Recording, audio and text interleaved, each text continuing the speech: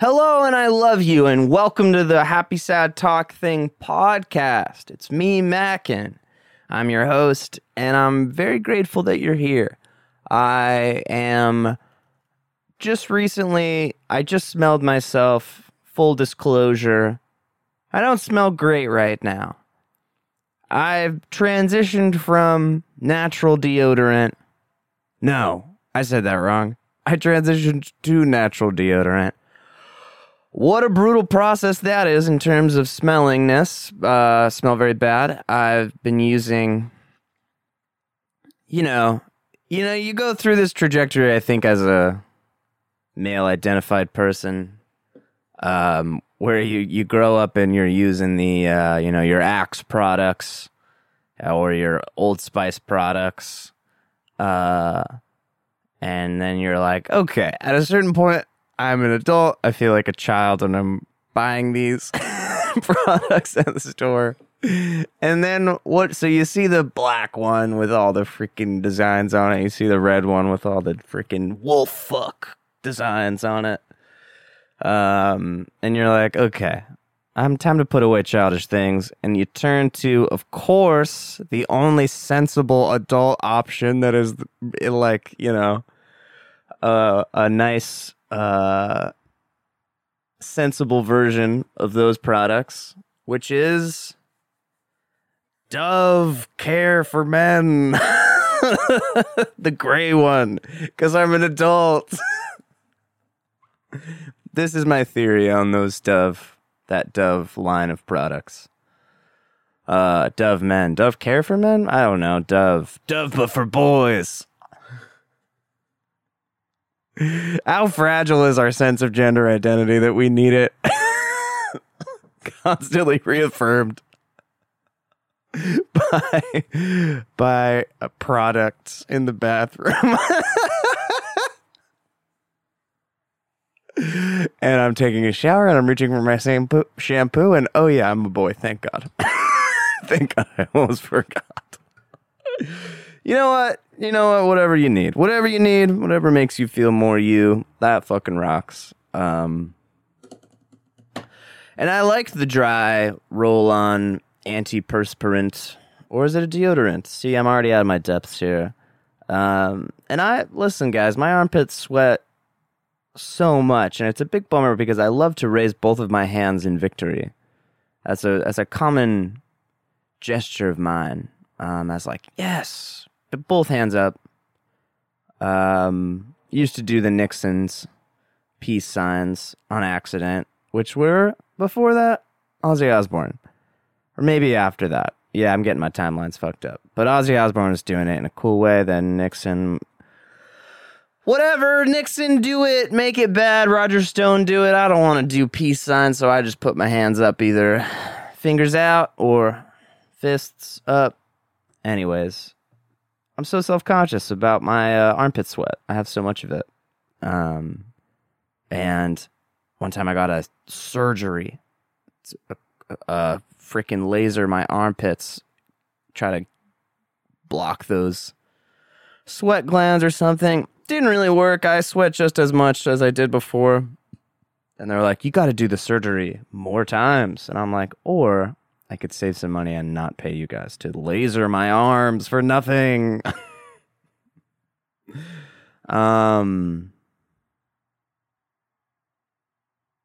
So how are you doing?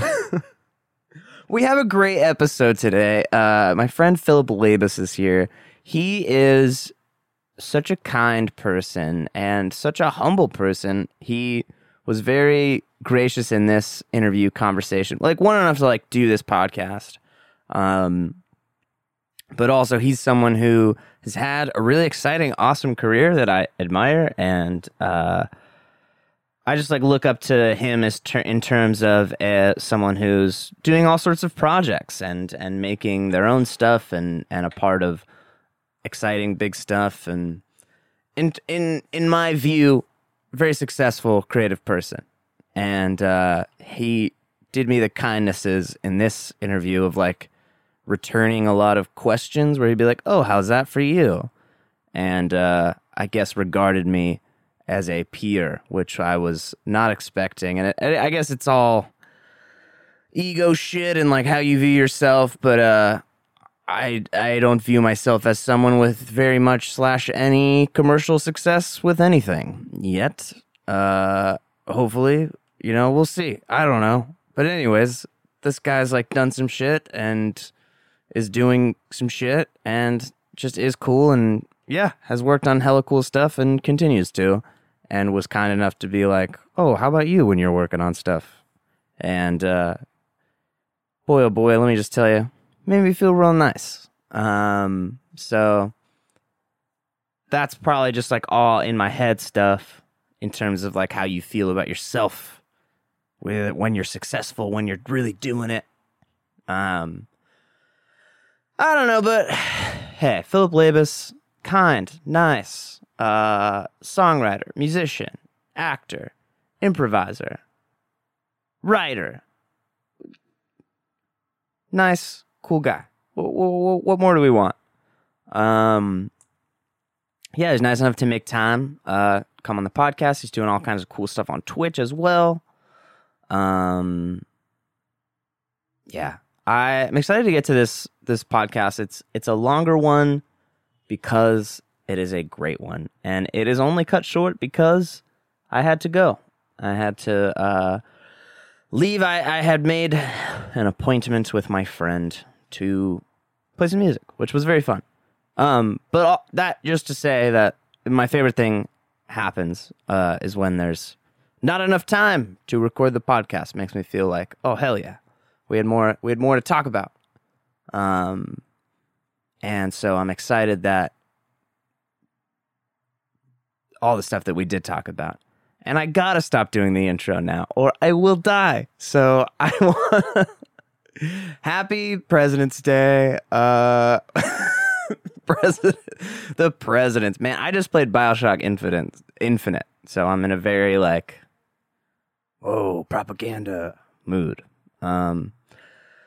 So I don't think I'll be doing my usual President's Day routine of going through each of the presidents, remembering them and appreciating them, because this year I'm actually thinking America's actually got some issues. I'll say it. Okay, sweet ones. Philip Labus. He just released a song called Groundhog Day. He released it on Groundhog Day. It's a great song. Go check it out. Also, Philip has a great podcast of his own called The Musical Version. It's an improvised musical podcast, and it's so fun. If you're a fan of podcasts, if you're a fan of comedy podcasts, there's so many guests you will recognize, and it's just a ton of fun. And there's so many fun live episodes in the archive. Do go check that out as well. And check out this interview, and I love you, and goodbye.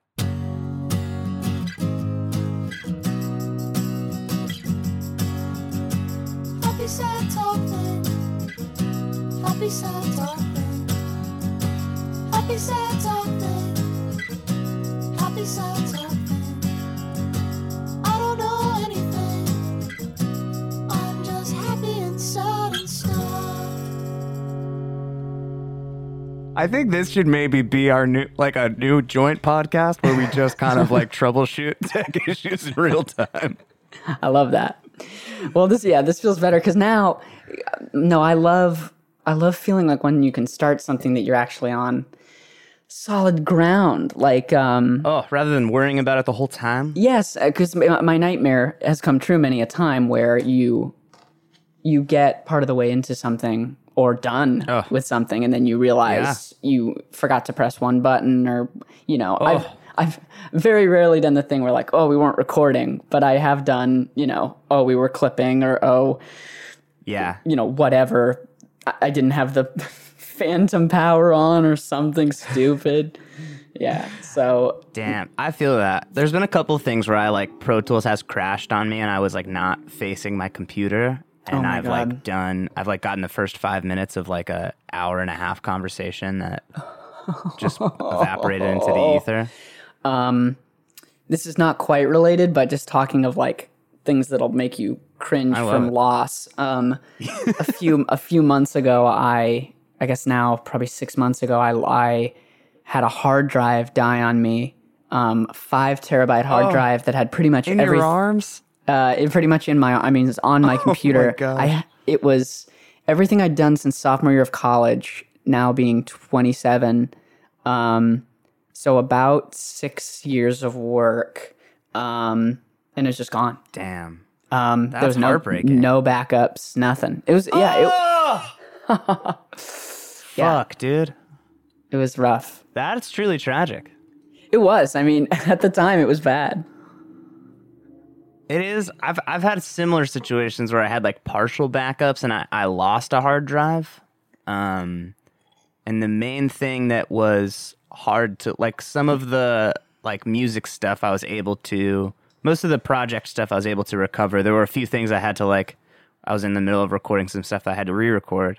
But the thing that I lost mostly was like a lot of photographs, a lot of, just like photos and videos from the past that I wasn't able to recover. That's the toughest part, because the work you can sort of I don't know, you can recompose it, or sometimes there's even a part of you that's like, it's going to be even better this time, although that hasn't necessarily been my experience. Yeah, and there's no version of that for like photos from high school. They're going to be better this time. Yeah, my new friends, way better. Recreate all the old photos with your new friends. That sounds like a pretty bad student short film. Yeah, a big digital loss like is a really funny grief, because there is sort of like, because you feel so stupid too, like because everyone, no, it's not like you didn't have warning. It's like everyone told you. Yeah, everyone told you to back up your shit since the day you were born, and you were just like, it won't happen to me. Yeah, totally. It kind of needs to happen once to be like, okay, I gotta get this together. No, I mean, never again, for sure. Also, anyone listening out there, I'm sure you inspire a lot of creatives to your pod. Back up your stuff and don't keep anything valuable on a HDD, on a spinning disk. Oh my God. They are not the same. Keep it on solid state. Do not see that. Even that distinction has just, I don't fully know the difference between this. Oh, you want to dive into the difference between... This is why I wanted to talk to you. SSD means solid state drive. It's like a flash drive, but it's also the same technology that's in most laptops now. So they're lighter and more efficient, but they're also more expensive. So on a like desktop computer, you might have a HDD, which I believe something hard drive, but it basically is a spinning drive. Like there's a physical thing inside that's spinning. And so because it's a piece of hardware that moves as opposed to like electrons dancing across it or something, it's a lot more likely to fail. And when it fails, it's a lot more likely to be unrecoverable. So, yeah, but like, that's why people that was a very helpful explanation. Yeah. But that's why people keep like, something that you want to keep stored, but like you don't want to pay a bunch of money for like super fast storage, then you get an HDD. But if you're gonna like access your sample libraries, you want that on a SSD. I'm learning hella tips. You seem like someone that is very aware, and in terms of like the various both like creative things that you make, and also just like streaming on Twitch and like being able, like the stream you were doing last night where you had your desktop and you seem like you know what's what when it comes to the tech side of that's so funny making things. Do you feel that way or no? Only about the things we've talked about, and only because it's been closely associated with the troubles I've been through. Right. So it's like, of course I'm very knowledgeable all in about response to tragedy. Yeah, totally. It's like that someone I resonate a lot with. Yeah. Someone who's like, hug your dog every day, man. It's like, they know a lot about dogs. It's like, no, they just know a lot about loss. A grief. Were there things on that big drive that you lost that you, not to just make you too sad to dig around in the past, but is there like big stuff that you just don't have from there? You know, I got lucky in two senses. I'm going to focus on the positives in this question. I got lucky in two senses. One is that all my writing, about 2 years ago, I started keeping in Google Drive. So that would have been the most significant loss because even though those files are tiny, they take an immensely long time and they're really hard to reconstruct. Right. Yeah. As opposed to like audio files where like, I could have like a file that's huge, but it's like useless because I'm like, yeah, that just came out bad. So all of those were in Drive. So all of that stuff was saved. I had like, all these screenplays and pilots and stuff, and a novel I'm working on and all this stuff. Like, hell yeah. So that all got saved. The stuff I lost was really like archival in a way. It was like, yeah. It was like, like a lot of videos, like every self-tape I ever did. It's like a silly thing, but like I had a record of every audition I did since sophomore year of college. So like, I did some very interesting stuff that I'm like, I'd love to still have that in 10 years. Like, of course, yeah. I auditioned like for Stranger Things like a while back, and it was like, I didn't get that, but it was like cool.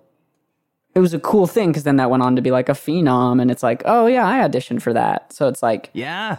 And I had like crazy old stuff too, like forever ago, like even like 5 years ago, I auditioned for like Spider-Man, and like for the role of Spider-Man. No, for another role. But the point was like, that was so cool to get to do that and like have this record that I did that. And that's kind of gone now, but it's I still got it in my mind until that goes. So yeah, I totally feel you. Like that. What did you lose? Anything? I mean, you said you lost like. Man, the main thing that I lost. Yeah. The main thing that I lost that I like cared about that's like I can't reconstruct was some voice memos. This was like pre-cloud days, which was like also another technological fiasco in terms of like when my shit hit the fan. I've tried to divorce myself from iCloud, or like manage it because I feel iCloud like is trash. They're like holding your memories hostage in the sky. Yeah. And then they're like literally shaking you down for like money for your own memories. True. That is so funny. It's wild. And it's like, anyway, so that was like a whole process of like pulling they're stuff memory off monsters. Of the cloud. Dude, they are. Fuck. That was a perfect distillation of that. The main thing I lost that was hard was I had some conversations I had recorded on voice memos. One in particular was with this former LA City Council member who I like randomly met through this one summer camp that was actually run by a person who is now a criminal, or was a criminal who has been exposed as a criminal. Oh yeah, I heard you talking about this on your last episode. Yes. Because I listened to the Sydney episode because I wanted to kind of know what the podcast was about. Yes, of course. Know what you're getting into and be like... Yeah, in case you were like, all right, time for the like 7 things you've never told anybody around. I'm like, right. I was ready for this. But also kind of you to check out the thing. Yeah, I liked it.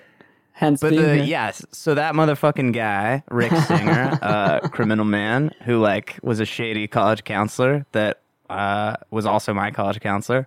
Wow. Anyways, he like ran this camp and he got this city council member to come and like give a motivational speech. Very motivational guy, like one of the first openly gay politicians in America, I think, and like was him and like Harvey Milk. I mean, those are the only two I can think of. I should probably know more history there, but he was like told very inspirational stories about like living a life of public service, and also like he was like deciding whether or not like to try to run for president and stay in the closet or like come out. Whoa. And so you had a voicemail office. from this guy? I had a voice memo, like basically this summer camp, I like met this woman who like worked a lot with this one organization that he was really involved with. And basically he passed away a few years ago. And he was dying of cancer. And this woman was like, will you come and sing him some songs? And Whoa. And so I did, and I voice memoed the songs just to like have them and listen back to, and then I left the thing going. Probably illegal, probably uncool. But I left the voice memo going for like an hour and a half, and the dude was just like, he was dying, and he was really upset that he was dying in terms of like public service. Like he was just telling these like, he was just dropping mad knowledge and really like inspirational stories about, like, he like marched on Washington, and he like told me about a conversation he had with Martin Luther King Jr. and like, Whoa. just all this fucking sick ass shit that also lives in my mind. But I mean, that's probably the one thing I think about in terms of like, if I could pick one thing to recover from that thing, it'd probably be that. That totally makes sense. And I'm sorry you lost that. Ooh. That's all right. In terms of leaving your voicemail going, just like out of a desire to like capture something important, I have totally done that too. Just so you're not alone in that. Like my That's kind of you. My aunt passed away of cancer not too long ago. Sorry about that. That's okay. I mean, it's not okay, but it is what it is. Yeah. And Yeah. she, I remember like when I was in college, like freshman year, because she had just, it was like not looking good, and she ultimately like recovered from that bout of it not looking good. But at the time there was like, like I might not see my aunt again. So I just like sort of surreptitiously was like recording her. It was like very wrong, but it was like something, deep inside you're like, you just feel like you like, it's foolish, but you want to do it, where it's just like, I just need to like capture you because you're going to go away. Right. In the same way that I think people like want to get like, they want their parents to tell their life stories and stuff like to them when they start to get older. And I've like had that thought too, but then it's like, then I think about like how funny it would be if I'm like 57 and my kids are like, we want to like record your life story. It's like, bitch, I'm not done living it. I got to leave some fucking blank space at that. I got some more shit to say. Don't fill the whole notebook, please. I just think that, it's kind of funny. Just like, it's funny to say to somebody like, tell me your life story. And it's like, what? What's that? Have you ever had anybody ask you that? No. Well, I think there's been like theoretical versions, like when I'm reading like a self-help book or something where it's like, think about your life story. And I'm like, what does that mean? Okay. Yeah, I've definitely had that same reading self-help books and then had to like, think about how you're telling yourself the story of your own life. Yeah. And I mean, this year I think has put a weird chapter in everybody's like book of that story. Weird chapter in everyone's story, but like it also just makes you go like, what? Like, that was a whole year of my life. Just like snap my fingers, that's gone. It's just like crazy and upsetting. How are you? How has the last year been? If that's not too loaded of a question. It is. But no, I it's a great question. How am I?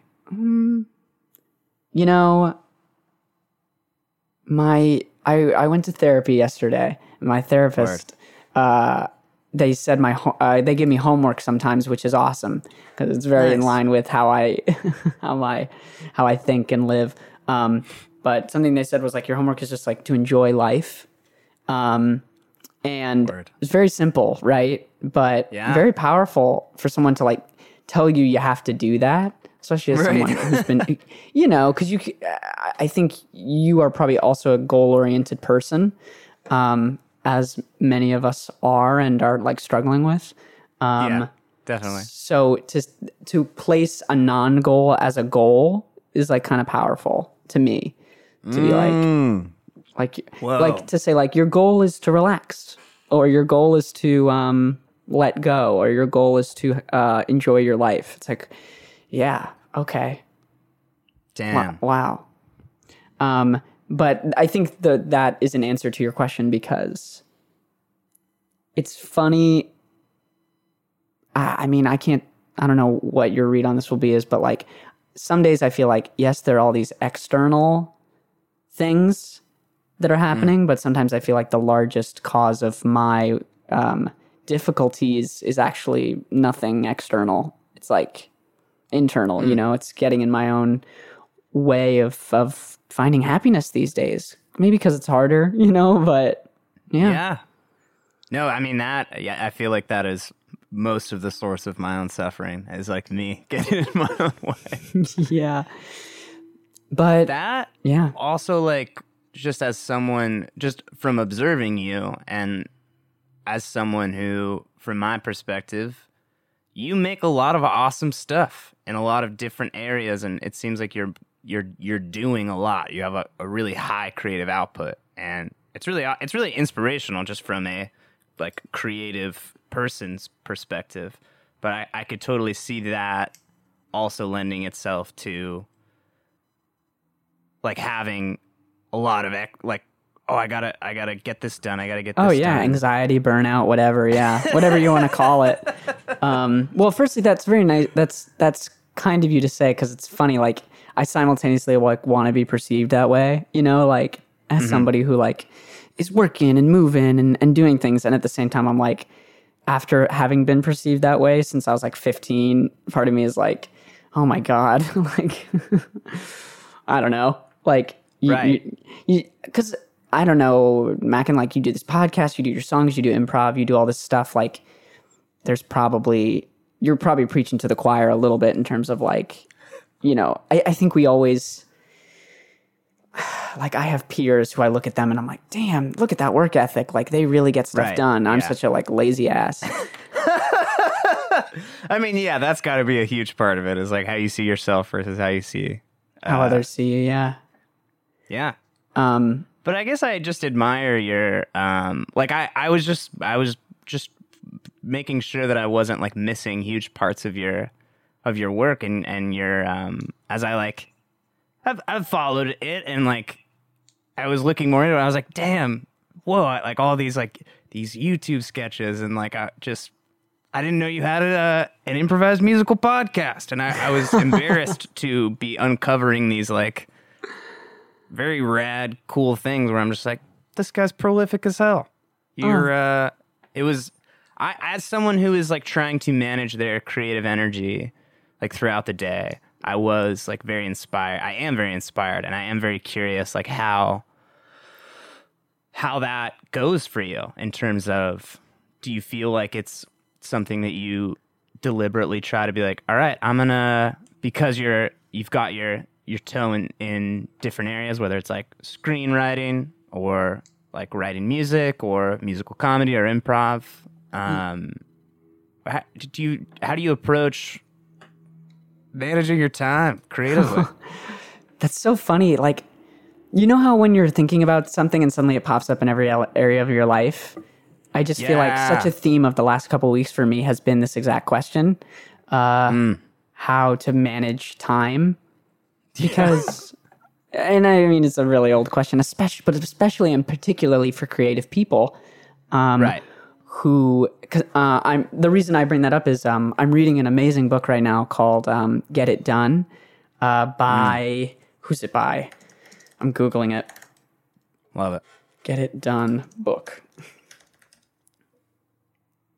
Oh, by Sam Bennett, who's this like a self-help female writer, and the full book is Get It Done from Procrastination to Creative Genius in 15 Minutes a Day, which is so funny because that's such a like self-help book thing. Yeah. It tells you what a piece of crap you were before, how amazing you're going to be, and how quickly you're going to get it done. I'm sold. I know, right? It's like that book's going to fly off shelves. But I tell you that I'm reading this only to say, like, I struggle with this a ton. And like procrastination or like I call them like lost days, where it's just like, like, wow, that day like just lost to me. Like I got some stuff done, but kind of feels like a lost day.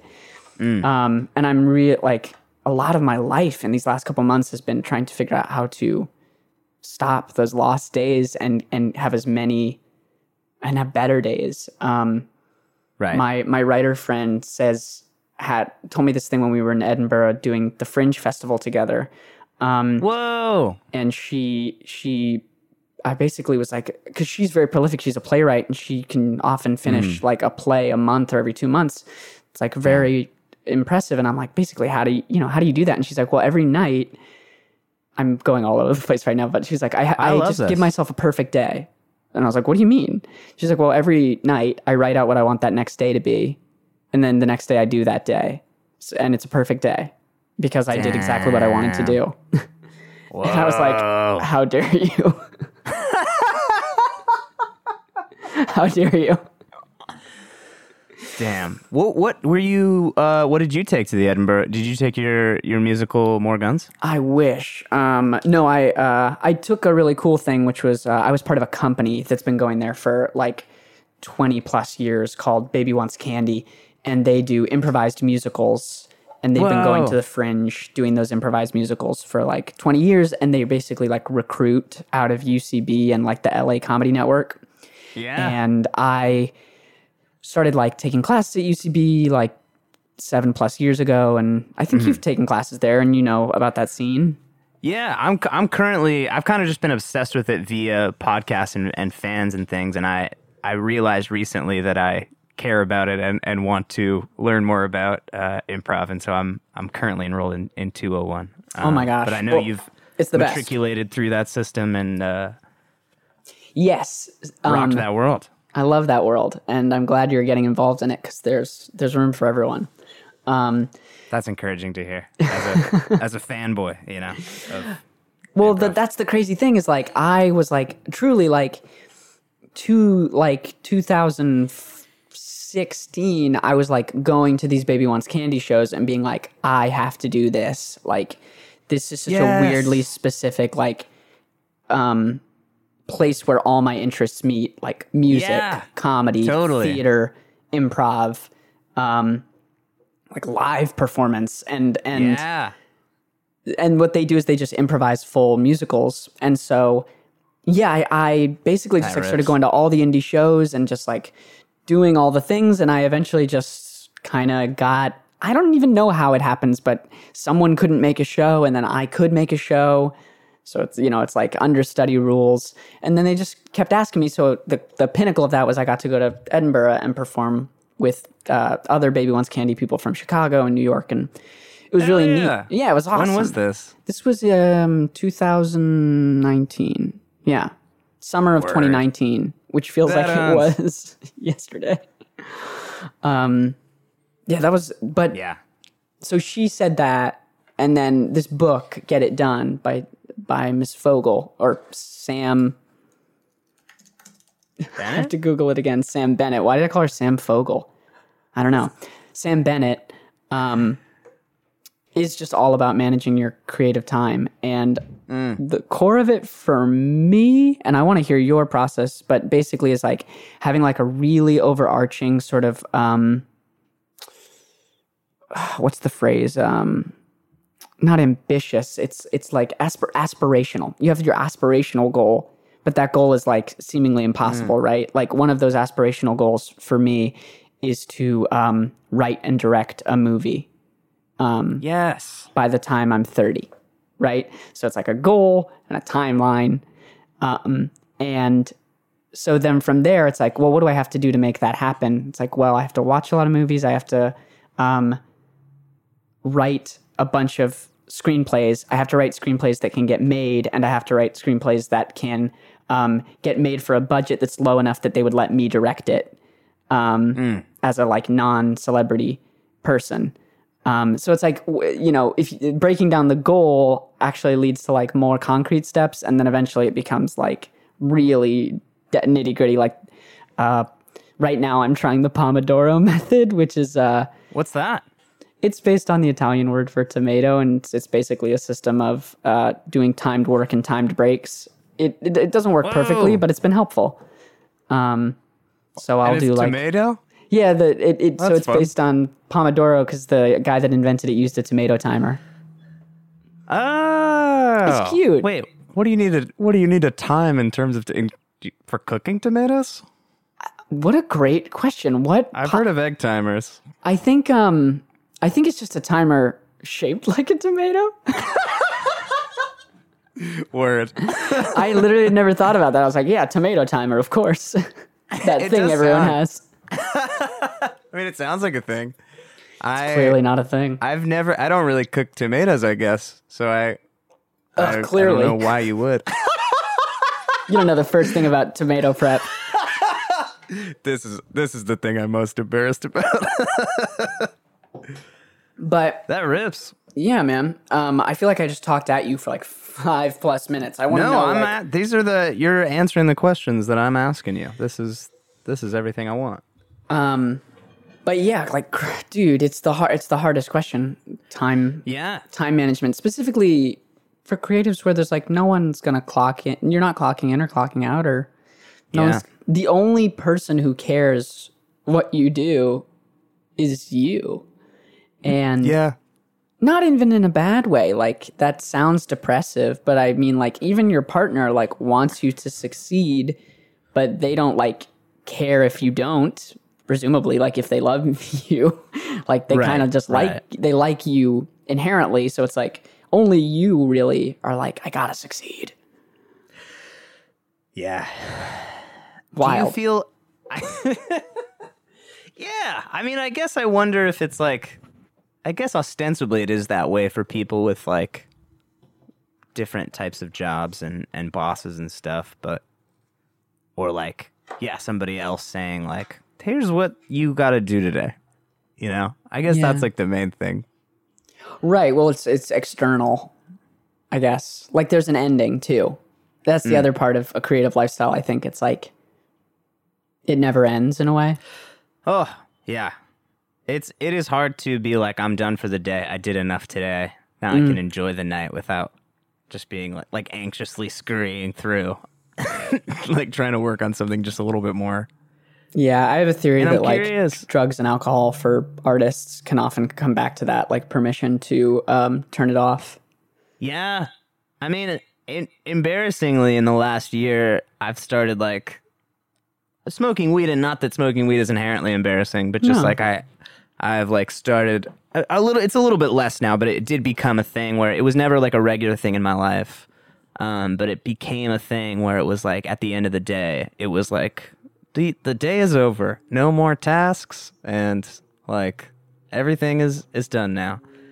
And it's like it's been a challenge and a quest for me to like just try to make that some sort of ceremony that doesn't have to be smoking weed. Like, it can be, but also just being able to like decide, like, totally, okay, I'm putting on my pajama pants. When the pajama pants are on, I'm no longer gonna like be my own taskmaster, you know?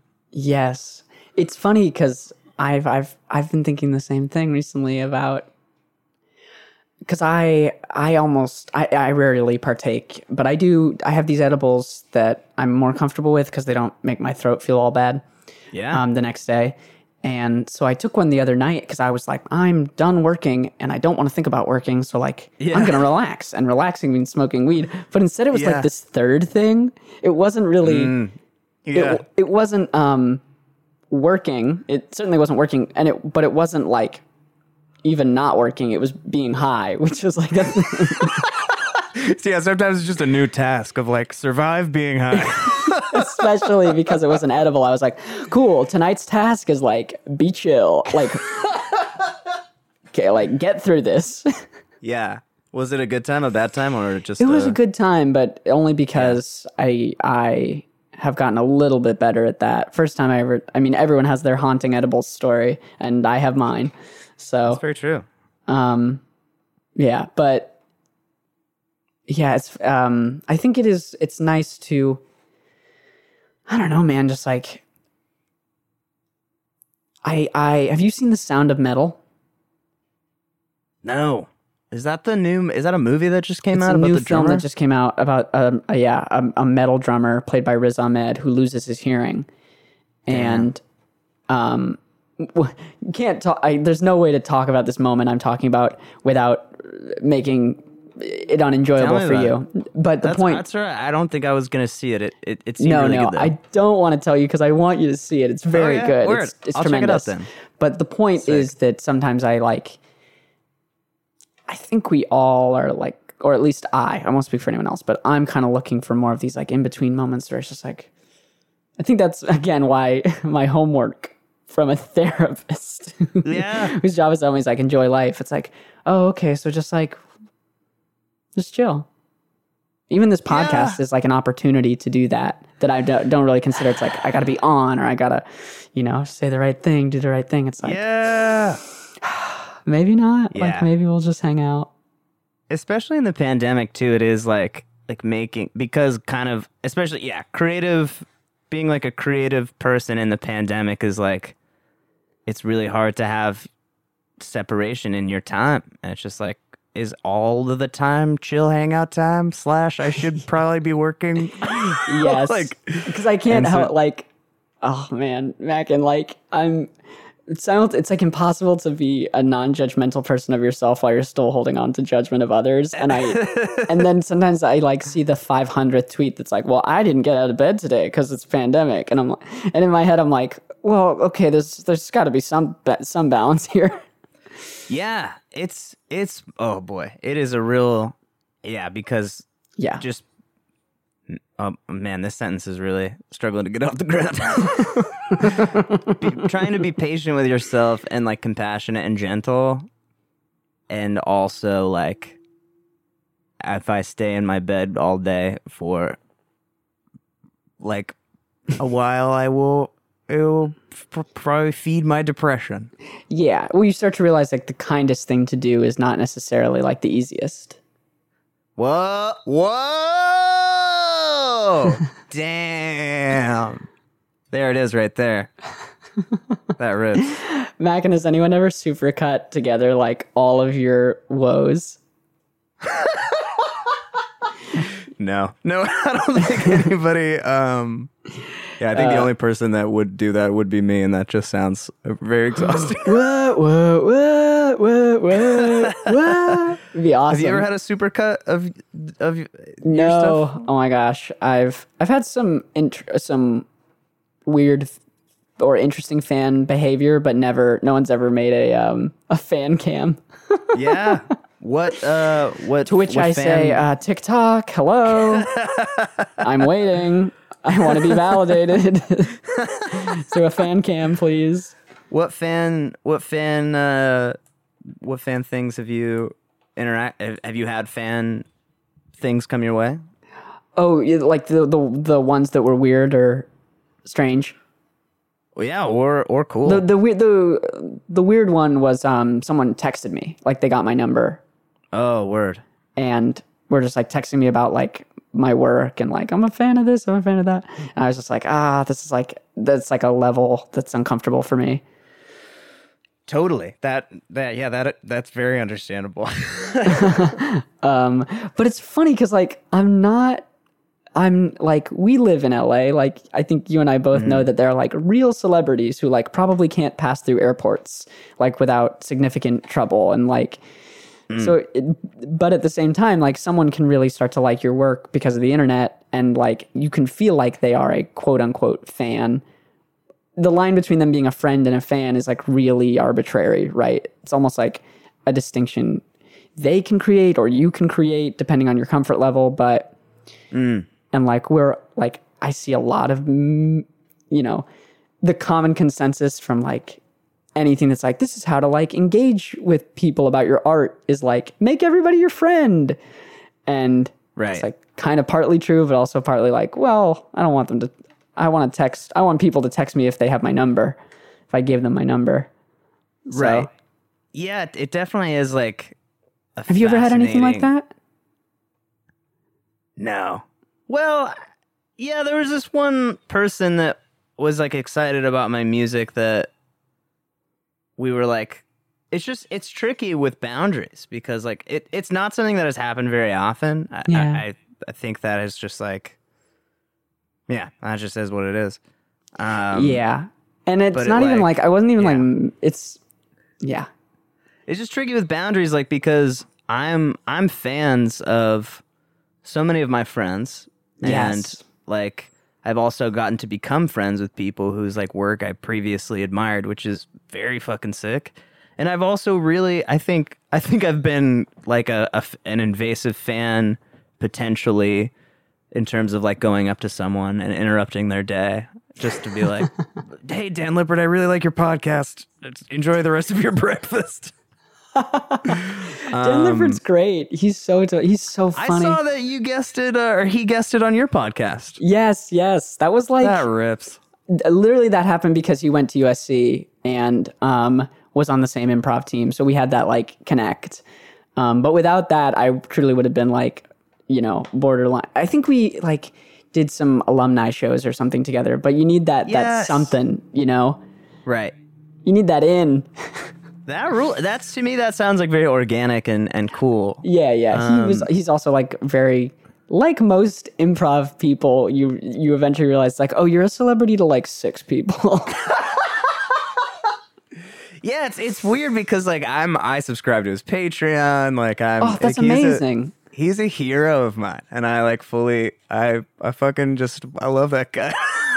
Yes. No, but I so fully identify with, and there's like no reason like in a year or two, if you just like keep doing improv and want to do it and are passionate about it, like you guys won't play shows together because that's just how it works, That and it should I guess it's like that. Well, first of all, just as a full fan, like the idea of that is like the sickest thing ever. But also like it is weird because people are like a part of myself I wrestle with is I think like a gross networking part of myself that I truly despise, where it's like there are really like organic, cool ways to just talk to people that you think are cool and make things with people and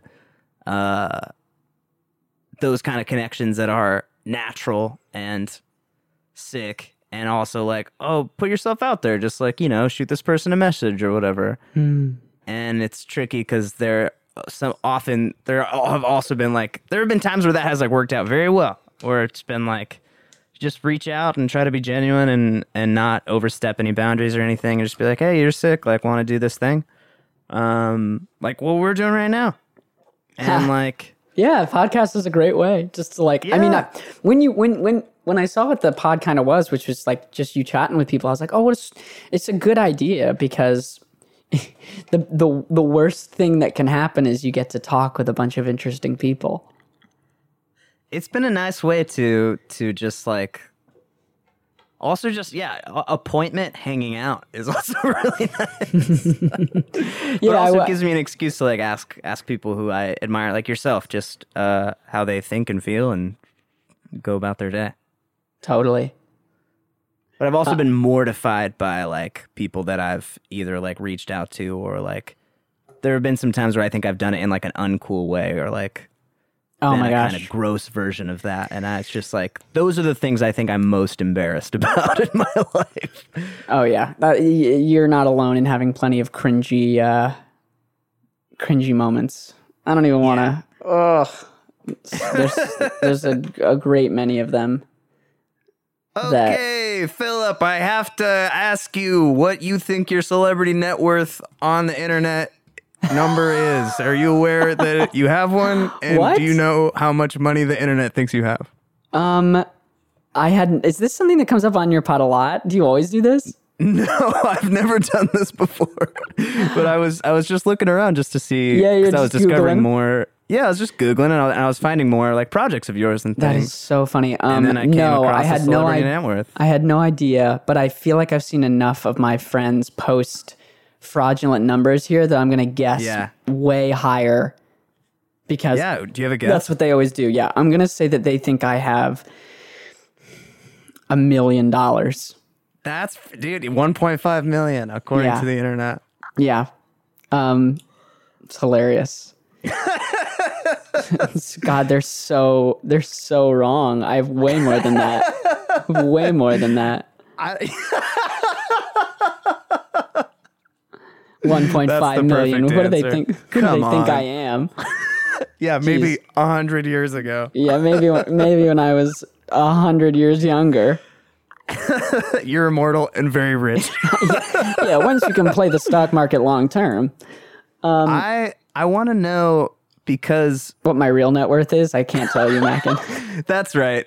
This is a hard-hitting journalism podcast. How much net worth do you have, and how much do you think of that was exploited from others? Because you're someone who I feel like makes stuff on your own and also with other people. And I feel like there are different types of creative people out there, or sometimes you see like stand-ups they kind of just do their thing. And and then you see, I feel like it's a classic like stand-up versus improv, like solo thing versus group thing.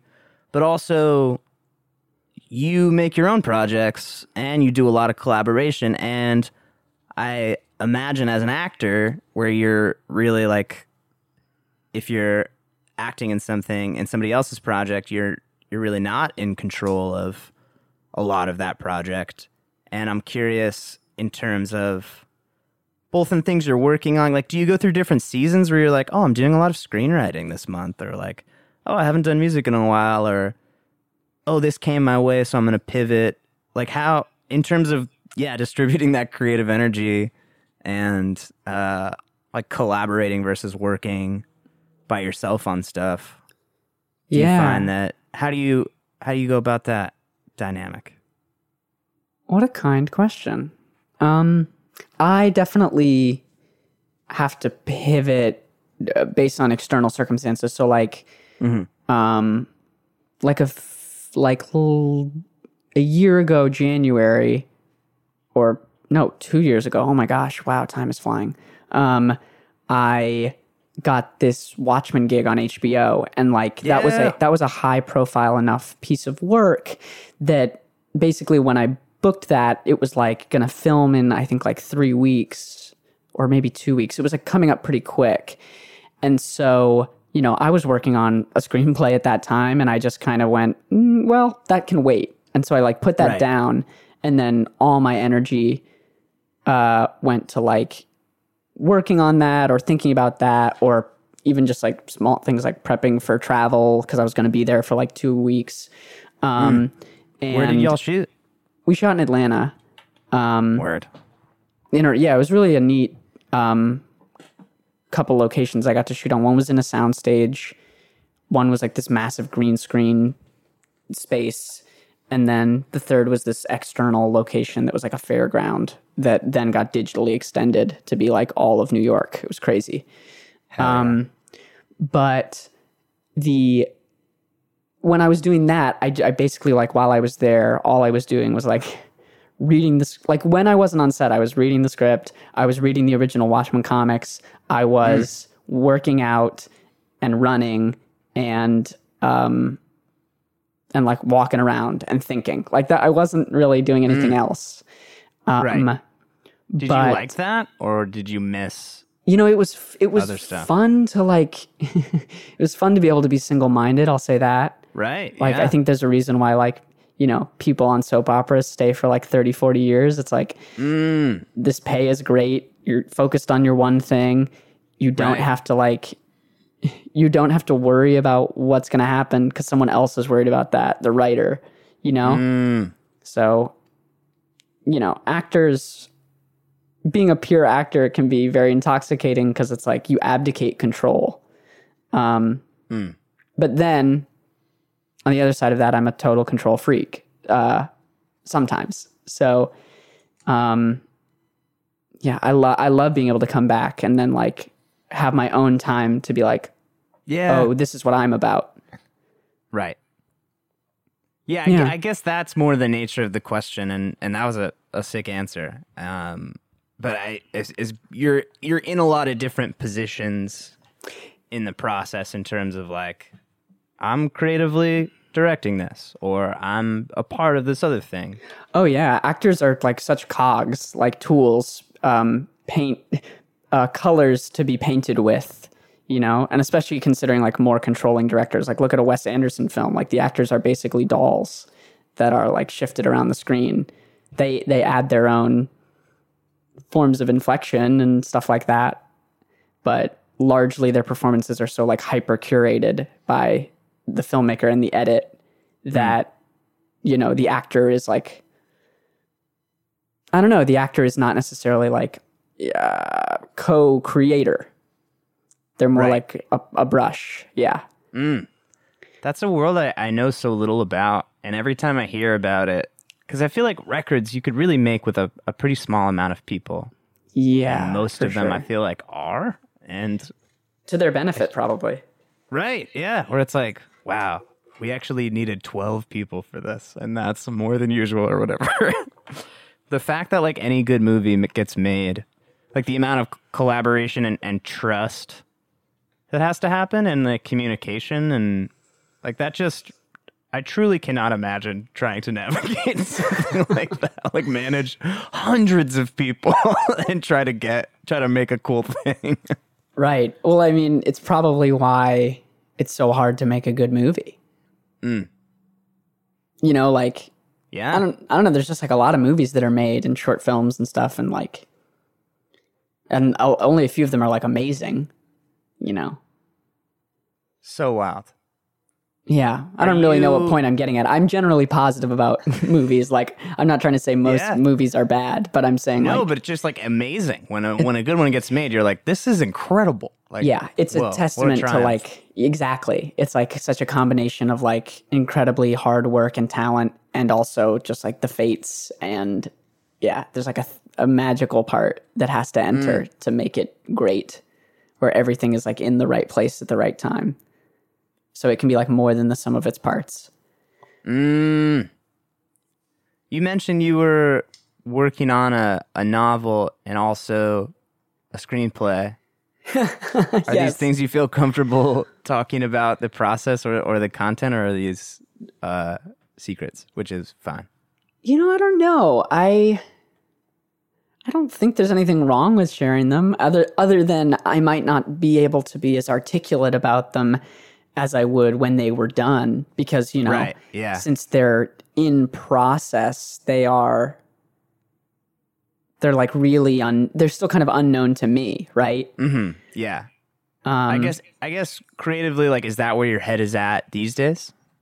Yeah, right now I'm spending most of my time on this novel, just trying to finish a draft that I can send to trusted peers, because I wrote out a really kind of fast draft in November as part of National Novel Writing Month.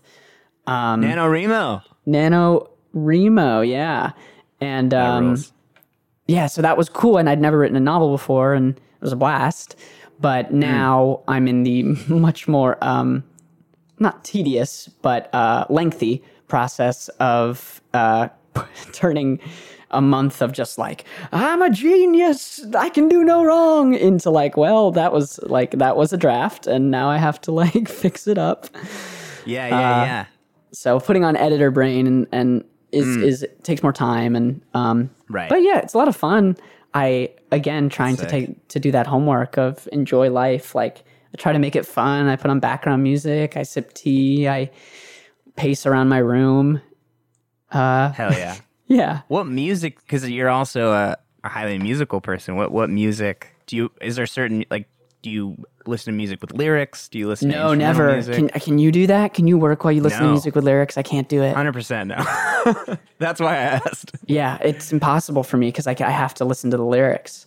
Yeah, I love, like, one of my favorite enjoy life, relax activities is like play a podcast and play a video game at the same time, and it like only works with certain video games that like don't rely on the audio essentially. Whoa, what video games are you playing that you can listen to a podcast? Well, the best ones for it are like I played Hollow Knight recently. Yes, Hollow Knight. It was the free game on PS Network. Whoa! I love that game. It's really beautiful, and I mean, I probably missed out on a lot of the music and the atmosphere in that sense, but like, I just love. So you would like put on like Teacher's Lounge or like Improv for Humans and right. play Hollow Knight. Yeah, and that's like my favorite thing to do because like but I'm playing BioShock 2 right now. Oh, I And hear it's that's like, great. There's a lot of those like audio diaries where there's like plot voice acting stuff where I Right. like. So right now I'm doing a lot of like pausing the podcast, engaging in the game, like, Right, for listening to the someone to be story. like, when the second wave came, we weren't sure where we should go. Yeah. And it's kind of a frantic like experience in terms of like jumping back and forth between experiencing two things at the same You're time. listening to like Drew Tarver be like, I'm the crazy substitute. And then you have to switch to quickly switch to someone being like, when My they took wife my daughter. Yeah. Yeah, I mean that's straight up exactly what it's like. It's hilarious. What's the music you put on when you're writing? Well, I put on a lot of scores or put on some Desplat or put on sometimes when I'm feeling lazy, I'll just put on lo-fi beats to study to, baby. What more do we want sometimes than lo-fi Yeah. chill hip hop beats to study to? I mean, sometimes I wonder if my Spotify count would go up if I just wrote all my songs as lo-fi beats to study to. It is fascinating because it's like that. Like I have such an appetite for that, but it does seem like there is truly an infinite amount of lo-fi chill hip hop beats to study to. Yeah, I mean, that's probably what it's like to be a writer of chill lo-fi beats to study to is like, I'm in the most popular market, but I'm also surrounded by competitors. Yeah. And it's also funny because like I simultaneously like listening to that stuff, and then I have this sort of contempt where I'm like, this is real music. I write real music. Where's all my 200 million Spotify listens? It's mine. Oh, this I relate to so much. I know I don't like this part of myself, but it's like I can't deny that it's real. Like just to be like, Yeah. like. But I Amber, who's the singer from Dirty Projectors? Amber Koff. I don't know off the top of my head. Oh my gosh, Amber Kaufman. I have to know. I must know. I'm googling. There are so many times where I don't do the follow-up Google. I'm glad you're doing it. Amber Kaufman. I thought so. Huge. But she had this she wrote this blog post that I read that was really interesting, which was basically about like her take was that Spotify is like turning all music into like moods as opposed to music. So it's like, we don't listen to music, you listen to like Sunday evening and campfire tunes and, Right. study mood. And so it's like, it's all about like sort Right. of curating an experience as opposed to like, as a playlist, as opposed to like the song being the experience. And I just thought that was a really interesting thought. And because Yeah. I've noticed that I do that more, I don't like, it's not necessarily like, oh, I want to listen to Billy Joel. It's more like, oh, I want to listen to like classic upbeat, And it's like, Right, that's like right. corporate, like some sort of like corporate speak seeping into my brain and coming out of my mouth, Yes. Oh, that It's is like they won. yeah. The moment that like you feel like the algorithm has penetrated your heart and your mind, it really is like And it has. I wish get I full could of say that I'm rage. like above it. I wish I could be like, I want to listen to like these songs, but instead it's usually like, oh no, I just kind of like want something fun for Yeah. this moment. yeah. It is interesting because I feel like maybe like an album or a record could take you to different places. Yeah. And maybe some that you didn't know you were signing up for. But there's a lot of like, oh, I want this one mood. Give me that for an hour or whatever. Yeah. I'm not trying to say like I don't ever want to become that guy who's like music used to be Back the in right day. way. Yeah. Yeah, no, of course. Because like there was commerce like like pop songs and even just like LPs was like, we can only fit 22 minutes on this fucking disc that we can make for cheap. Yeah, like we're not including your waltzes. Like no waltzes.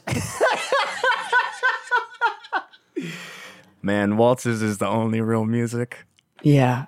If it ain't in 3/4, I don't want it. No, I feel you. It's like recognizing like a trend, or I do, yeah, like wanting to be able to be like, oh, this is a thing that is happening. Does that necessarily mean that it is divorced from meaning or creativity? Or like, can that be cool? Or like, what is the cool version through that? Or is it something that I should rage against? Or like, yeah, it definitely quickly becomes kids these days, which is a big bummer. Totally. But I think it's important to remember that, like, I don't think it's a new generation of artists that are causing this to happen. It's entirely like a corporation reaching down and saying, like, what's the most powerful way to make like artists subject to the way we want consumers to experience music.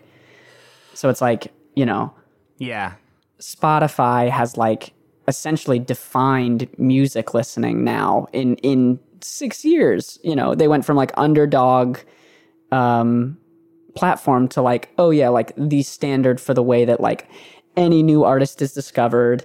Yeah. And I'm not saying I'm mad at this or like that it's wrong. It's just like the power that they hold is immense.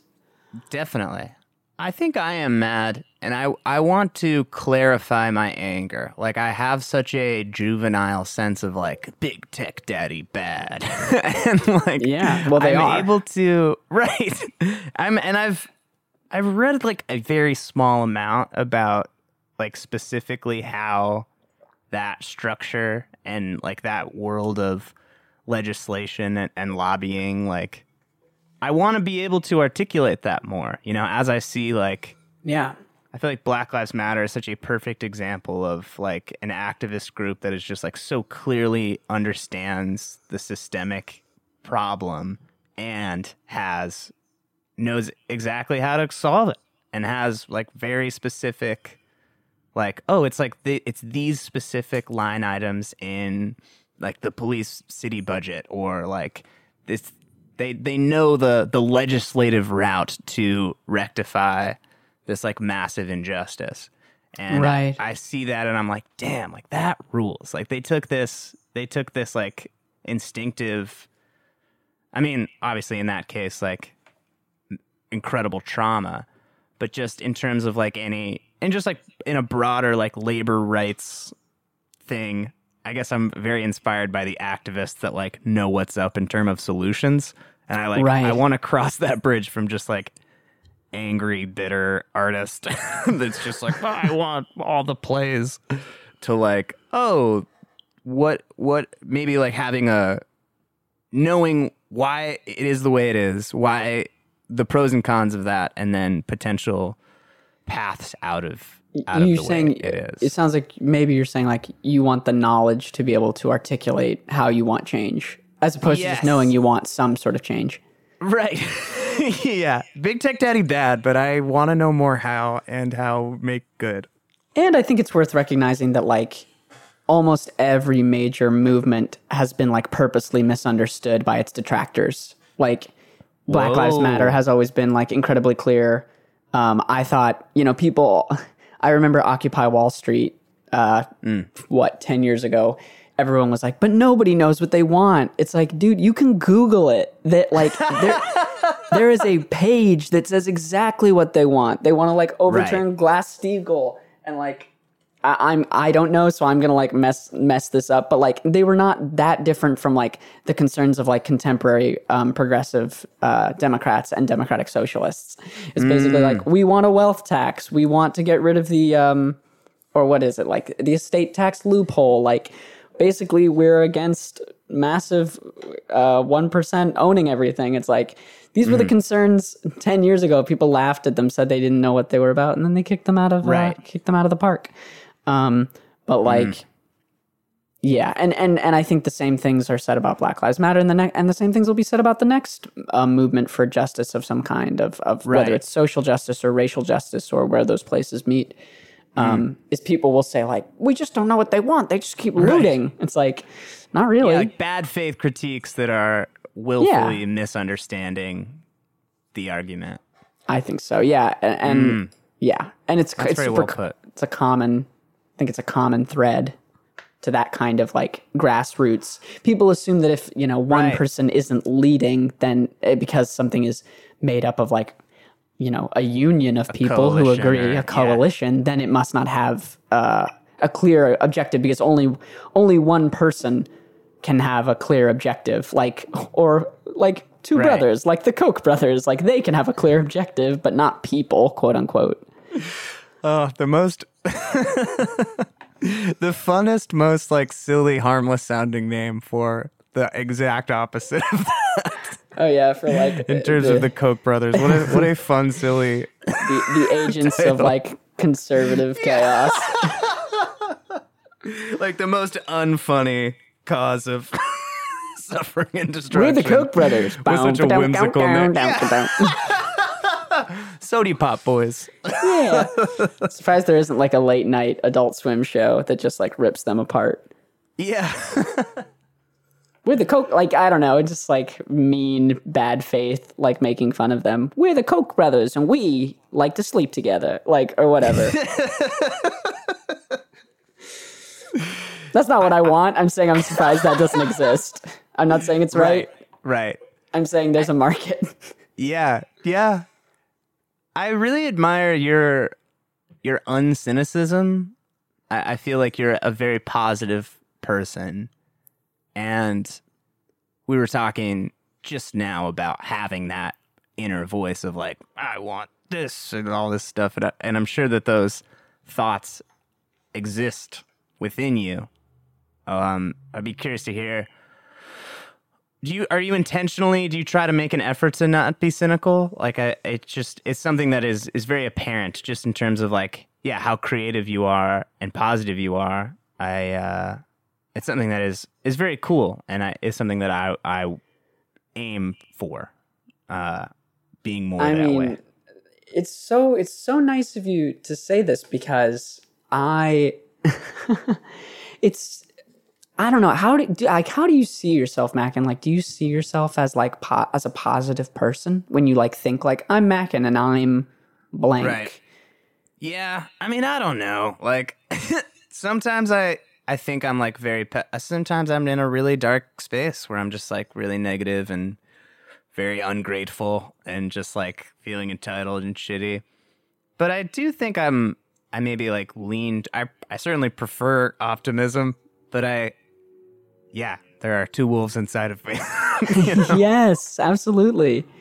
It's so, I don't want to get too in the weeds on this, because it's kind of personal in a way that like I don't want to get too into. But like I have had some relationships in the past where like there's like there's a sense that like positivity can be toxic, or like that positivity is a way of sort of like hiding from your real feelings, and that's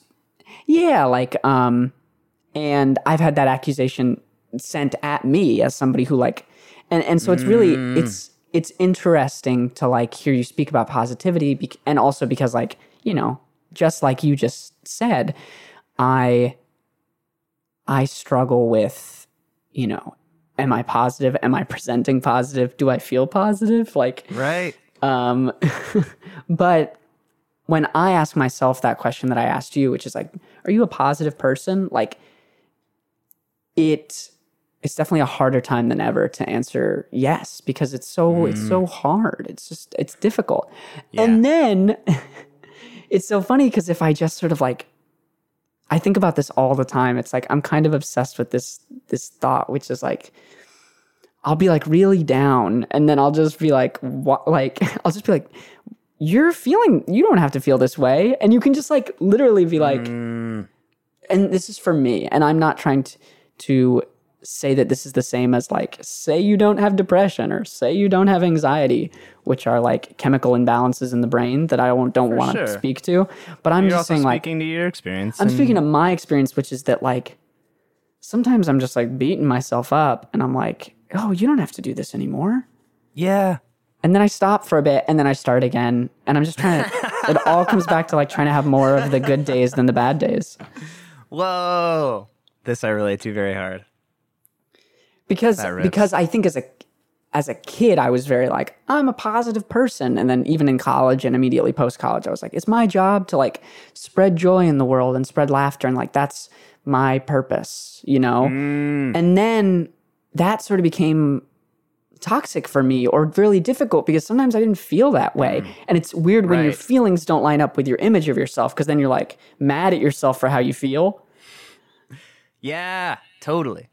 Because it's like, wait, but I can't feel like shitty and aloof because I'm the person who's supposed to do this. And it's like... Right. If you want to be authentic. Yeah. So a lot of it has been, at least in this last year, especially with the pandemic and stuff, is being like, I don't feel great. I don't have to like give that to others. Yeah. And I'm gonna just like gonna work on feeling better. But that feels more positive to me than because it's more meaningful when it's like earned, right? Like than opposed to like when I was 21, it's like everything seems to work out for me, you know? Right. Yeah. It's just different, you know? It's like to be like honest and whole, like to like, but wow, things are complicated right now, but yet I'm also gonna like practice intentionally trying to look at what is, I think you said that earlier in our conversation. You're like, oh, I'm going to try to answer like the good part of that or like focus on that and that. Oh, right. Of the hard drive thing. Just because, we could have spent 20 minutes talking about right. Yeah, totally. And like where you put your attention like fucking changes your reality. But also there are certain times where it's just like, would it be like naive or ignorant to just be like happy-go-lucky about this and ignore... Yeah, and I think people can become very... Yeah. And I think sometimes, and in relation to others, which is often where this comes up, like, because I think you were speaking to, like, you appear as very, like, positive and, like, you know... Yeah, not as, like, an accusation or, like, a suspicion. No. Like, hey, Philip, what's really going on? No, I think the truth... I mean, I think it would also be just weird of me not to acknowledge, like, maybe part of the reason, like, I'm... positive is just like my life is pretty charmed, like, you know, like I live in a beautiful city, like I have a decent day job that is keeping me financially stable, like I get to be creative, I don't know, like there's a lot of good things, you know, in my life that like I know. I don't know, my first thought was always to like somebody listening to this being like, you know, well, I don't feel positive. So like, what's the secret? And it's like, well, maybe it's just that like, I'm like, my life is a little easier. I don't know. Yeah. Like, I'm not struggling with like chronic pain, for example. Like, yeah. So, but I don't want to, I don't know. That's such a weird and guilty answer. Also, like, I'm in a good mood. I don't know. Yeah. No, I'm hearing a lot of like gratitude, which fucking rips, which we can all use more of. Sure. Yeah. I try. I was keeping a gratitude journal. I fell off. This pod will remind me to keep going. Mac, and I hope you know that your pod seems like a very positive place. Like a very. I mean, again, I listened to one episode, so maybe in the episode before you're just railing against the system. It's been an experiment, but I certainly try to. Yeah, it's super inspirational. So, hell yeah, that's a good thing. You should wear that with pride. That means a lot, man. Yeah, I really appreciate you making time to like both talk and hang out, and also do this podcast. Yeah, are we wrapping up? Is that what's happening? I have a few more things. I do have to go in like probably 10, 15 minutes. Yeah, man, of course. If you have some more time, I do have some more questions Hell yeah. that I would love to talk to you about. Let's talk about it. I'll answer them all quickly. Well, what are you? Wait, sorry, I never answered your question before. The Hit book, me, dog. The book is about. It's called Tinker Bell. Yes. It's a prequel to Peter Pan, and it is about how Tinker Bell. Your book. This is my book that I'm writing. Fuck. Yes. And it's about how a girl named Belle goes from being a tinker's apprentice in London to the fairy that we all know and love in Neverland. Is any of that like lore? Is that all lore that you're like? It's all lore that I'm creating. So Tinkerbell in the original IP or the original Peter Pan play and book written by J.M. Barrie is pretty much a backstoryless character, and there hasn't been really a ton of exploration of Tinkerbell besides in a series of Disney movies that are more about imagining Tinkerbell as the iconic green feathered Disney icon from their opening sequence. Right. But there hasn't really been any other takes. And all of that Disney stuff is more about like she lives in Neverland and she works with all these other fairies. Mine is kind of different than that. It's closer in tone to like a Pirates of the Caribbean. Yeah. That's fucking sick. It's really fun. I hope it'll be a blast to read. And that's just my hope. If it's a blast to read, I've done my job. Hell yeah. I'm just hey, I don't read as much as I want to read. I have a hard time sitting down with a book, but this sounds like a exciting book that I would enjoy reading. Hell yeah, I appreciate you saying that. Is it something that has this like seed for an idea been around in your mind for a while, or is it something that I always really wanted to write I've always really loved the Peter Pan story, so I always wanted to like retell it in some way. Yeah. And what I'm fascinated with about it, my first album is called The Boy Who Couldn't Grow Up, and I really resonate with the just sort of the thematic stuff in the book about like fear of growing up and fear of getting old and fear of death, and like I think that those are such powerful things to put in a story for children, because I think those fears are maybe the strongest when you are a child and when you're like a burgeoning adult. And so I wanted to write about that. Yeah. So the book is like thematically about that stuff, even if that's not like the plot, Speaking of like wanting to fit, like saying like, oh, I want to talk about these ideas. I want to explore this, and this is a book. Is you make lots of different things. Do you feel like there's thematic consistency, or like things that? I guess I'm curious if you have an idea. Are you like, oh, this is a song, or you're like, oh, this is a book, or like this is a movie?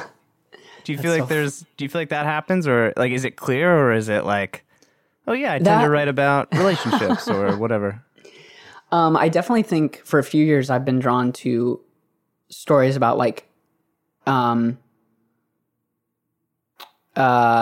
everlasting youth and stuff like that. Just a pretty natural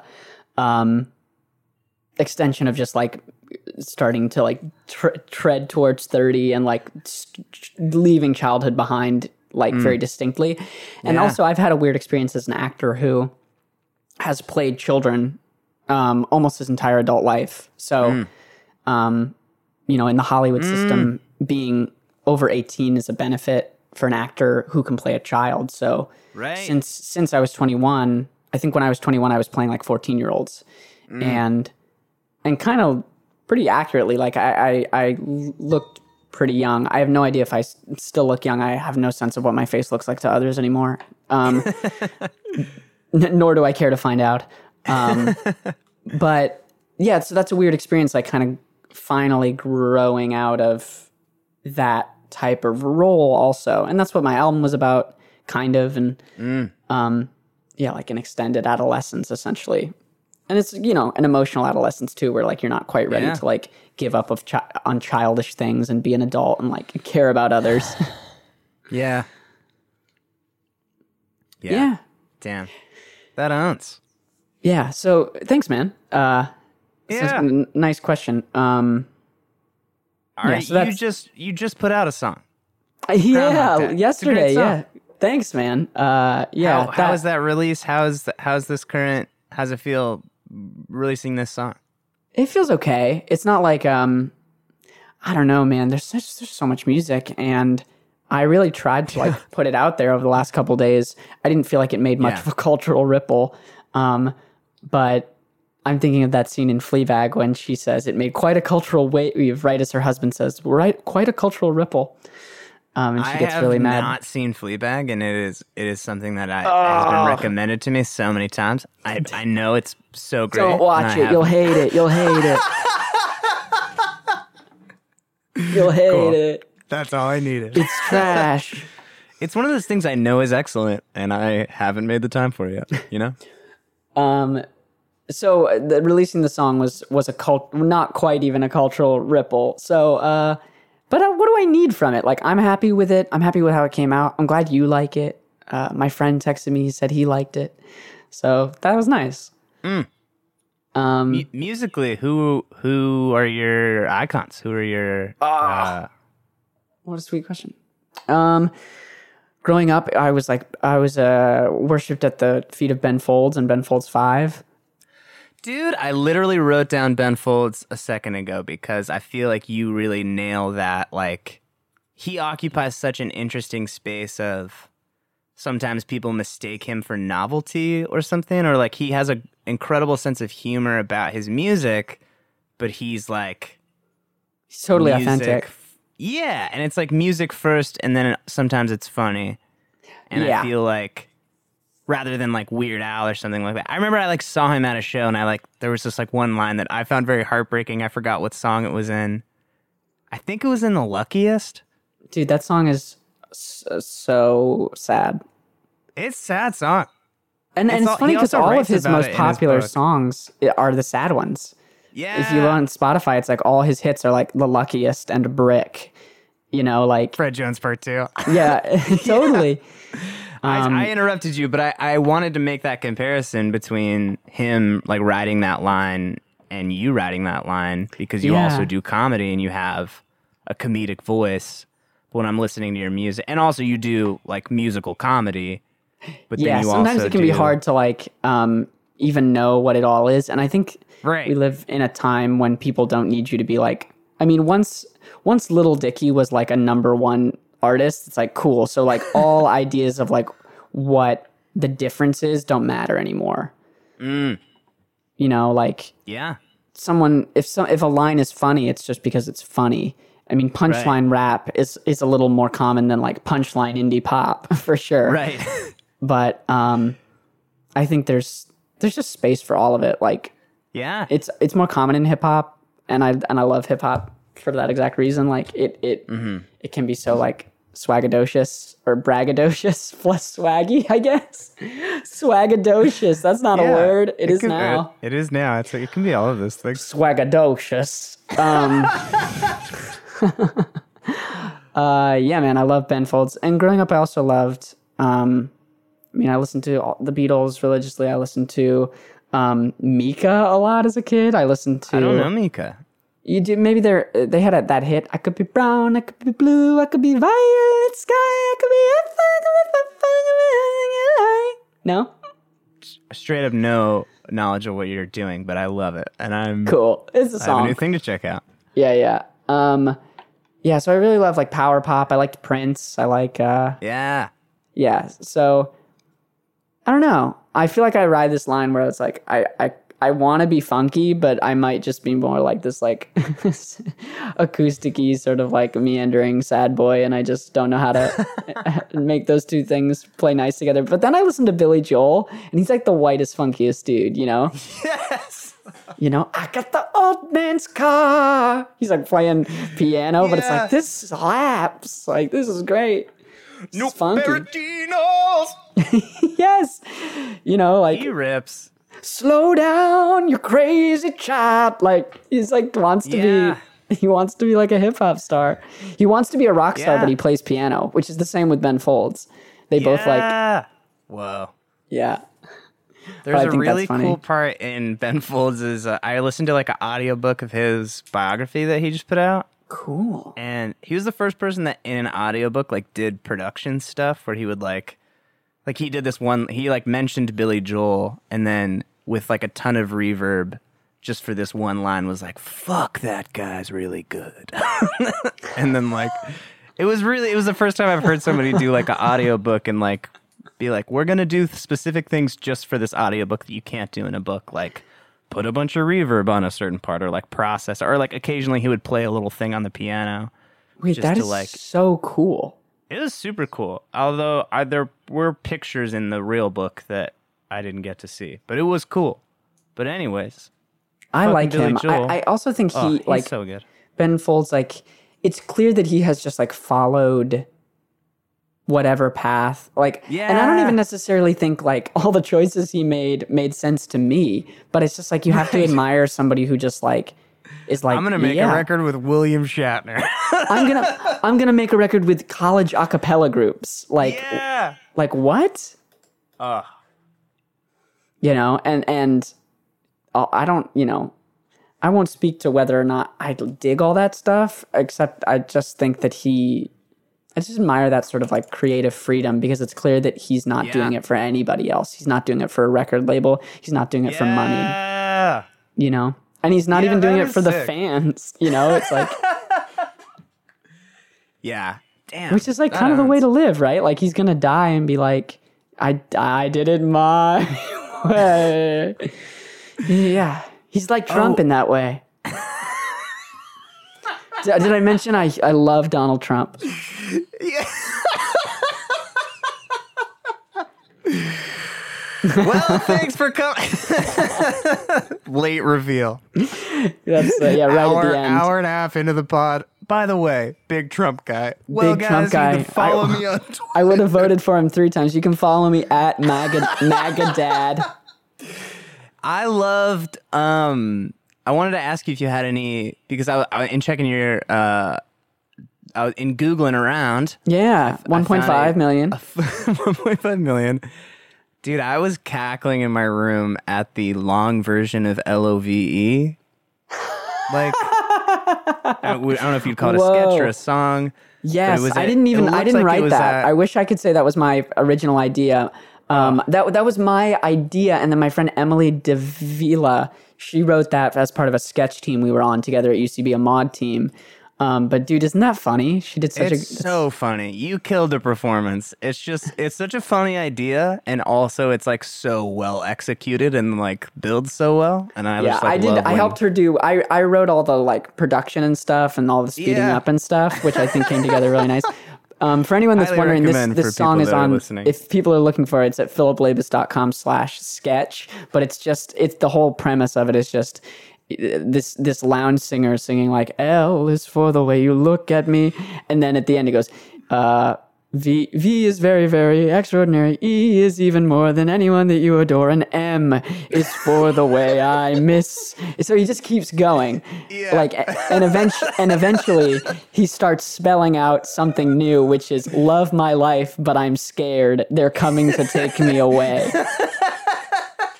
And it turns out like he's about to be like killed by mobsters, and he's trying to communicate that. It's so crazy, but it's a sketch that just keeps unfolding where you're like, oh, I didn't think it could get crazier. I love that, and it like keeps unfolding in the way where it's like, all right, we showed you what what the joke is like in the first 30 seconds, where it's like I'm just keeping spelling a word, and it keeps getting funnier and funnier. It's so good. Was that at UCB Sunset? That was at UCB Sunset, yeah. One of the only live, I only have 2 live videos that I've ever like shared online, because most live stuff doesn't translate, but that and like an old like set I did with my friends in this hip hop improv trio that we have. I put those 2 up because they're just like, they translate, but everything else doesn't translate. It's so hard to watch improv on a... Oh, that's true. Or even describe it. I know, right? It's like you try to describe your passion to someone, you're like, it's all made. It's like, whose line it is anyway? But like, they don't stop. I find myself with I'm like on certain Patreon podcasts where it's like I can't even like send this to my friend. Like I can tell my friends, like, hey, if you want to hear this very funny joke and share this with me, like pay $10 a month. Like it's like even more. It's like not only is it improv and hard to describe, but it's also at behind minute a paywall. 45 of this paywalled thing, this recurring character from 6 months ago comes back. Yeah, I And definitely Dan find Lippert myself. kills it. Yeah. Yeah, you need to find your fellow improv nerds. Yes. Mackin, do you mind if I ask how old you are? I have no idea. I assume you're like Dude, 20. I'm 25. 25. Cool. Yeah. We went to college. Were we there at the same time? I feel like we were, but I question think mark? I was a few years ahead because I'm older than you.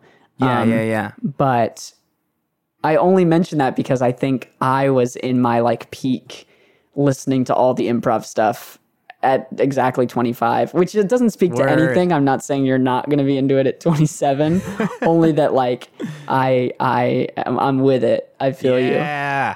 Oh, it is. Man, It's so fun. I just can't It wait is for the truly theater mostly what I to listen open to. back up and you get to do some sets. Oh, man, I do. That is one thing I really hope. And also music shows, but I hope I get to see more improv shows. You know? Yes. Well, you have to come on I've been doing these Twitch streams where I'll have like musicians on and kind of the hope I'm still figuring it out. It's very experimental. And because I only have like 50 followers on Twitch, it doesn't, have to be high pressure. Cause usually there's about 1 or 2 people watching. Sounds punk rock.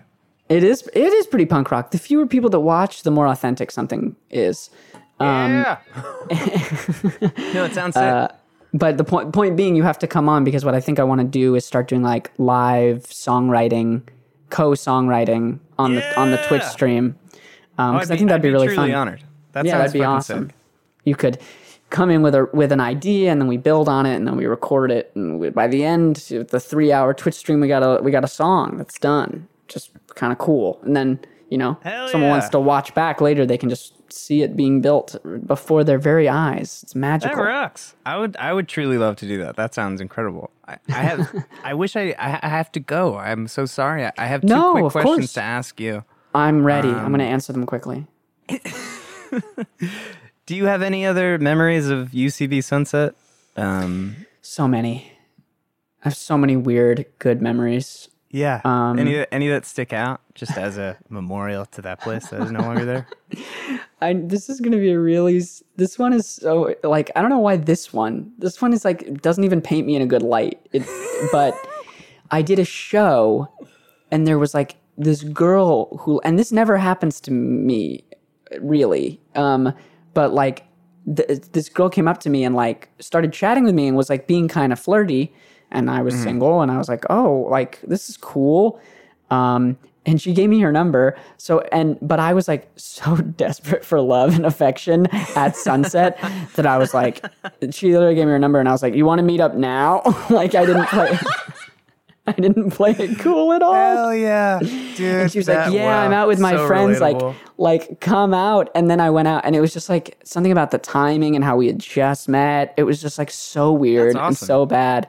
But it felt like I lived in a city because it was like, I did a show at a theater. I met this person. They were like down the block. I walked down the block. We chatted. We didn't connect. Awesome. I took an Uber home.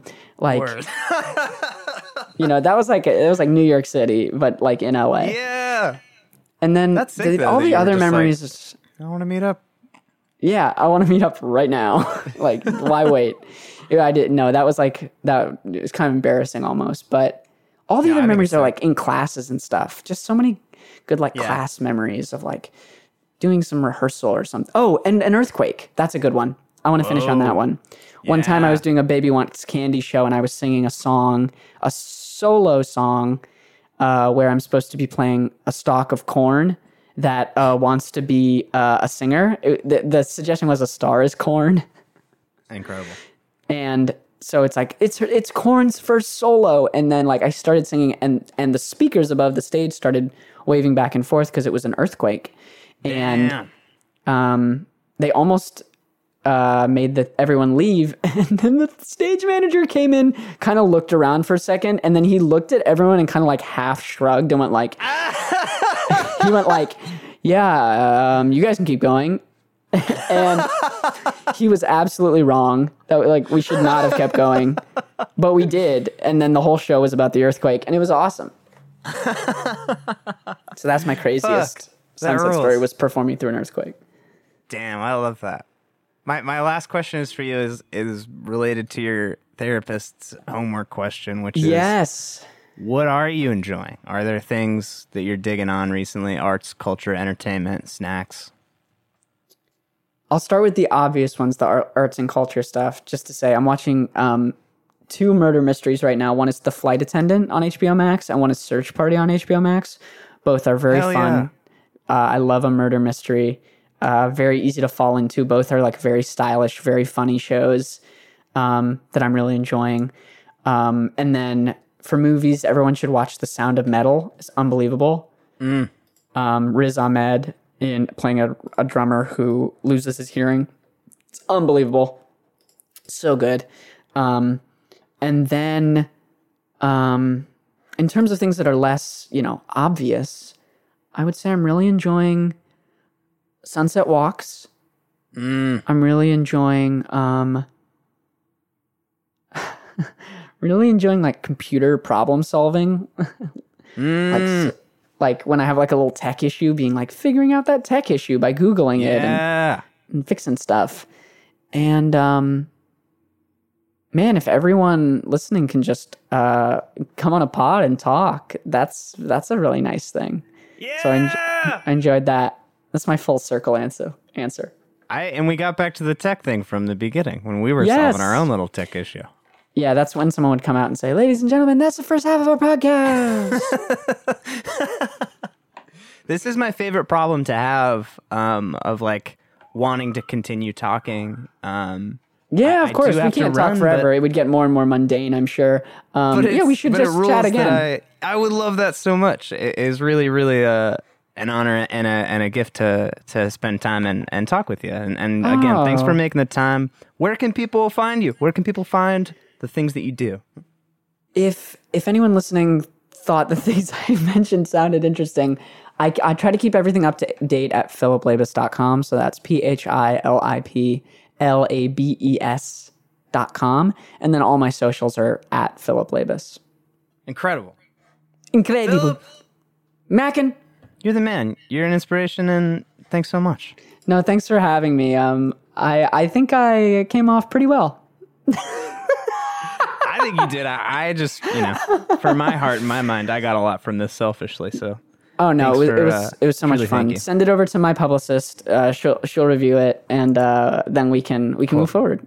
Cool. I'm looking forward to that. I'm sorry you have to go. This was a blast. I'll talk to you again soon. Dude, this sounds. Bye, Philip. I'm waving at my screen for some reason. I'm waving at my screen too. I also really liked. I feel like I'm less exhausted. Oh, than when you were on a video really call. Nice. Yeah, and I feel like it's like fun. You can get lost just in the voice thing. Yeah. Anyways, plus, I didn't have to put on any clothes. Yeah. That's right, everyone. I've been nude the whole time. Late reveal, big Trump supporter and fully naked. Goodbye, everyone. I'm nude. Make America great again. Goodbye. I'll see you later, man. Bye. Goodbye to you, friend. I love you. You're my friend. You're my best friend. And best friend, subscribe to the podcast. If you had a podcast, I would subscribe. Everyone should make a podcast, then I will subscribe to yours. But in the meantime, you should just subscribe to this one. And bye.